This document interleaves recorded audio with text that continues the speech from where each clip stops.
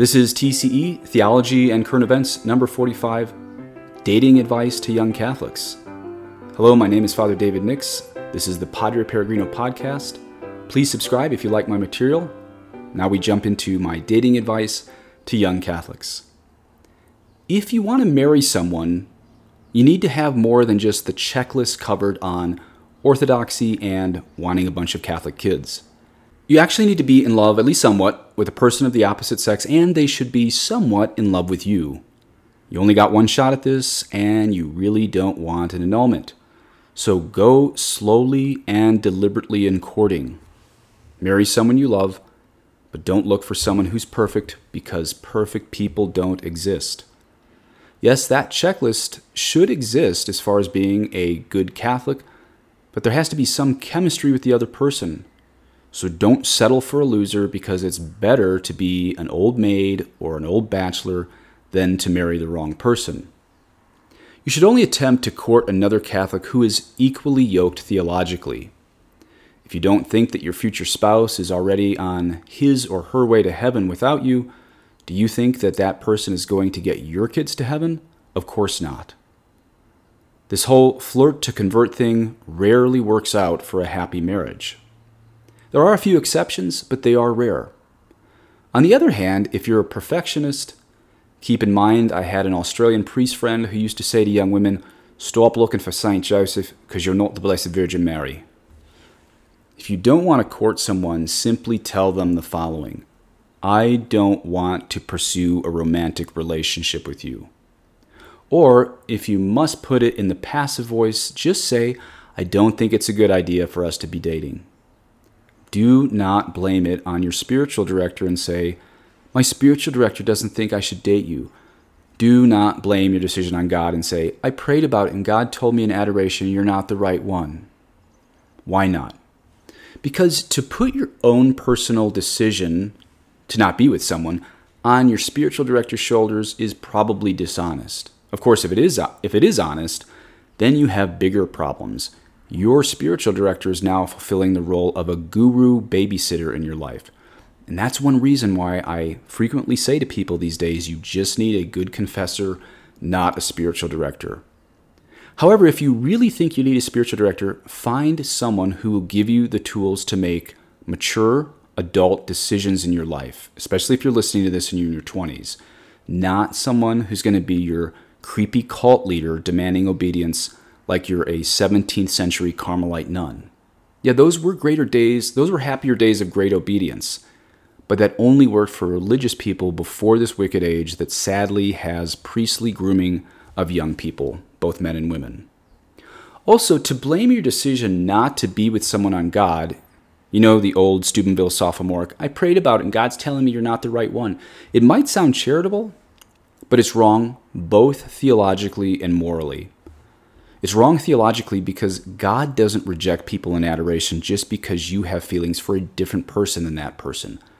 It's wrong morally because it can do a lot of damage to someone's psyche for them to believe God has rejected them in your own personal time in prayer. I mean, how do you argue back with someone who claims to have that bat phone directly to heaven in your life too? The fact is that it's fine to reject someone from a romantic approach to your life. Just own it honestly without blaming it on locutions or private revelations or novenas or saints whispering in your ear. Again, if you don't want to court or marry someone, just say, I don't want to pursue a relationship with you. Or again, if you must put it in the passive voice, just say to your former squeeze or would-be squeeze, I don't think it's a good idea for us to be courting. Now, a little bit different topic, chastity. Chastity before and during courting. It's actually more important than you think. Many women today, many Catholic women, are dating men who have secret internet addictions, and it's even growing in the vice versa at this point. But we'll talk about it in that first direction. These men who have these addictions, they often think that addiction will be solved when they get married.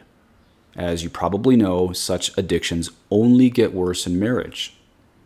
So when St. Paul writes in 1 Corinthians 7:9, it is better to marry than to be burnt, or better to marry than burn, he means that marriage is a remedy for the ordinary burning in the loins, concupiscence, that came from the fall of Adam and Eve. However, the extraordinary concupiscence that comes from major addictions in the 21st century, that is not normally healed by getting married. So you can't apply 1 Corinthians 7:9 there. You got to kick your addiction before you get married. Why is this? Well, because the grace of marriage builds on nature, and a nature gravely wounded by unconquered addictions, I think you know what I'm talking about, but there's actually a lot more than you think I'm talking about, will not be healed by the grace of marriage. To put it bluntly, if someone doesn't kick his or her addictions before marriage, he or she will expect equally kinky behavior in marriage. And of course, such presumption on grace nearly guarantees an upcoming annulment when your spouse decides she will not endure such bedroom objectification. Now granted, it's not a first date question to say, do you have an internet addiction? But it might be a fifth date question. So don't be afraid to ask it charitably, and then heed such red flags as demurring answers to that question. Also, non-6th and 9th commandment addictions like substance abuse, those also need to be ended before you even think about getting engaged. Other more serious sexual aberrations and unusual perversions may be healed by the grace of Jesus Christ flowing through prayer, fasting, and the sacraments. I think you know what I mean by that. But you need to have conquered them for a good 5 years before courting or dating anyone of the opposite sex. Again, find out before marrying someone if they've had addictions to drugs or bad internet or the sins we're talking about now or attachments to anything else, including laziness or unemployment. Again, there's no perfect person, but serious addictions need to be revealed before you think of proposing to somebody. And again, you gotta be equally yoked with someone who you would trust to get your kids to heaven if you died before them. Okay, and how about when you're finally engaged? This is gonna be unpopular, but you should still stay very, very chaste.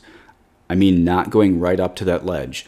Nobody needs a trial run to know if they are marriage material. All parts will fit, so I guarantee you don't need a test drive. In fact, St. Thomas Aquinas teaches that making out for the unmarried is a mortal sin. He writes in the second part of the second part, question 154 of the Summa, when these kisses and caresses are done for this delectation or enjoyment, it follows that they are mortal sins, and only in this way are they said to be lustful.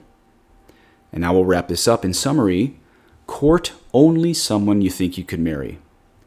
Make sure that person is Orthodox, but also make sure it's someone you enjoy emotionally and would want to procreate with one day. It's good if you're in love, but then also realize there are no perfect spouses. Move on in honesty if you don't want to court someone. Just tell them you don't see a future with them. It's better for you to break their heart than to tell them God has rejected them. And I cannot stress enough, again, finding someone equally yoked. The flirt to convert thing rarely works. Finally, if you don't want a future full of annulments, aka Catholic divorces, just remember this. You've only got one shot at this. So don't settle for someone who won't get you and your future kids to heaven. Marry a very holy Catholic, unattractive person of the opposite sex, but don't look for the perfect one because they don't exist. Please note, this podcast was based on a recent blog post I wrote called Advice to Young Courting Catholics. Courting is chaste and with a purpose to marriage, where dating is usually just random people you meet. And it's usually unchaste. So that blog title, using courting, is actually more accurate than this title, dating, but yeah, it was a bit of clickbait, and also many Catholics don't know what courting is, so I did call this podcast Dating Advice for Young Catholics. May God bless you all.